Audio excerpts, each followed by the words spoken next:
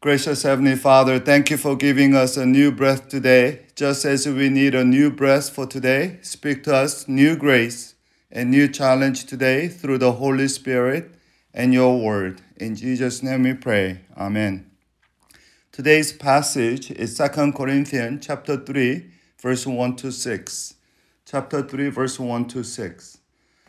Are we beginning to commend ourselves again, or do we need, like some people, letters of a recommendation to you or from you? You yourselves are a letter, written on our heart, known and read by everyone. You show that you are a letter from Christ, the result of our ministry, written not with ink, but with the Spirit of living God, not on the tablets of stone, but on the tablets of a human heart. Such confidence we have through Christ before God. Not that we are competent in ourselves to claim anything for ourselves, but our competence comes from God. He has made us competent as a ministers of a new covenant, not of the letter, but of the Spirit. For letter kills, but Spirit gives life. For letter kills, but Spirit gives life. The key word in Paul's letter today is a letter. 5 times he repeated the same word.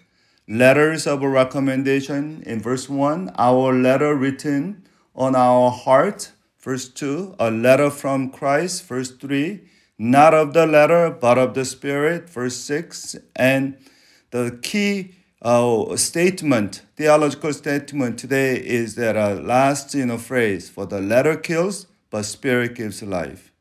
In one word, Paul was saying that we, Christians, are the most important letter of recommendation from Christ and for Christ, written by the Holy Spirit who gives life. Here we find the 3 interconnected truths.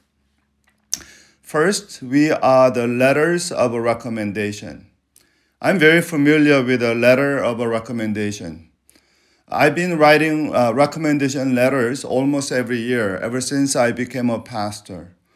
Starting this year, I'm serving on Texas Baptist Board of Executive Directors, especially in the committee that reviews certificate, testimonies, and recommendation letters for military, hospital, and other government agency chaplains candidate.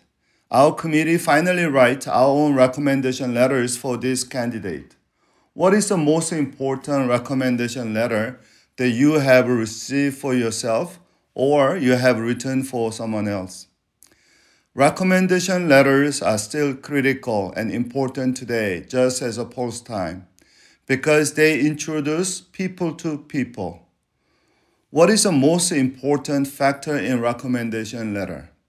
More than what is written, the most important thing about recommendation letter is who wrote it. In my Baylor PhD application, I said before that about 200 people applied in my year and only 10 got in. And then, those of us who got in, later we are comparing our application files, and we all found one thing common, that is our recommendation letters are written. Someone is recognized by Baylor faculty, all the renowned theologians and writers that in Christian books I recognize in the recommendation letters of my friends. So, who wrote our recommendation letter today? Paul said it is written by the Holy Spirit and also through him, God's servant. Paul said the ultimate letter that he wrote is not actually, Paul was saying that it's not his famous letter like Romans and Ephesians, but letters that he really wanted to leave behind in life is that a people or disciples of Christ he built up and served. Paul was saying that people are his living letter. And I agree. As Jesus didn't write any book, but only trained the disciples, that is our primary letter that we're trying to write. Yeah, I have several book ideas, but more than book, I want to write people Christ in people's heart. Second, important thing about letter is what is our recommendation letter for? What is it written? And what is it written for? Verse 3, Paul said, you are a letter from Christ. And this letter of Christ or letter for Christ actually implies the new covenant that God promised in Jeremiah 31 and Christ fulfilled. And later Paul said, we are the ministers of a new covenant. So let me just read quickly Jeremiah 31:31. The days are coming, declares the Lord, when I will make a new covenant with the people of Israel, the people of Judah. It will not be the covenant I made with their ancestors when I took them by hand to lead them out of Egypt, because they broke my covenant, and though I was their husband, declares the Lord. This is a covenant I will make with the people of Israel after that time. I will put my law in their mind. I will write it on their heart. I will be their God, and they will be my people. So Paul is saying that our life is all about God's new covenant. We are to reflect God's grace and glory in our new relationship with God through Jesus Christ. I said this before, and I say this again. Christians, we are the first Bible for non-Christians to read. Christians read a Bible to know God, but non-Christians read a Christian's lives or our lives to know God first. So our life, often the major reason someone receiving Christ, or unfortunately sometimes the main reasons that some reject God. But we shouldn't be afraid. We shouldn't take too much burden for ourselves being a letter of Christ, because we don't write our own life. It is the Holy Spirit write the letter. We write Christ's letter in our heart and in our lives.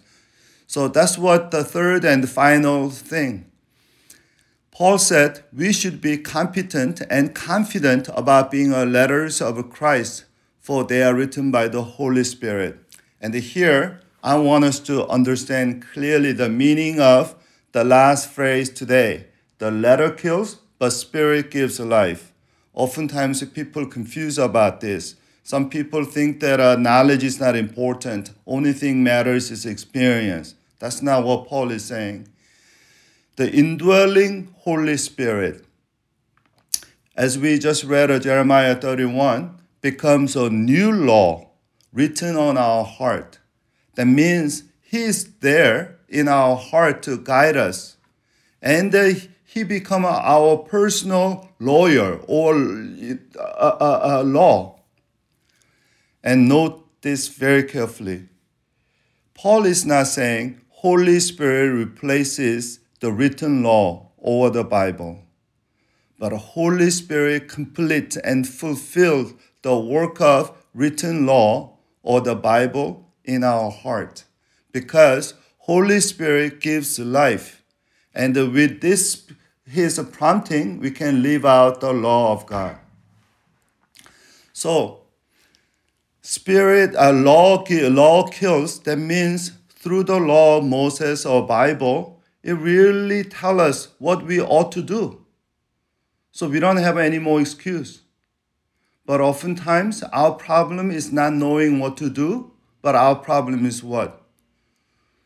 We don't want to do what we need to do. That is our problem. Our problem is a problem of motivation, or I might say, problem of a power. We don't have a holy power to do holy conviction. And good news today is that God not only gave us His Bible, but the author of the Bible, the one who inspired the Bible, Holy Spirit in our heart as an indwelling spirit, so that He will prompt us and He will give us a wisdom. He will give us a guide to apply and then execute God's truth in our life. And through Word and the Holy Spirit, you and I, in a way, become a living Bible to people around us. So, dear brothers and sisters of a Forest Church, let us be the living Bible, written by the Holy Spirit every day freshly for people around us and for our family. Let's all pray. Gracious Heavenly Father, we praise you for you are God of revelation and self-communication. You love to reveal your heart to us. We are honored to be the letters of Christ for others. It is the highest and most important honor that we have. And we need your extra grace from the Holy Spirit. Keep ourselves as a holy, faithful, loving letters of Christ for our VIPs and others. Dear Holy Spirit, we want to tell you today, we thank you, we love you, we welcome you. Give us your prompting time to time throughout the day so that we can reflect glory of our Savior, Jesus Christ. Amen.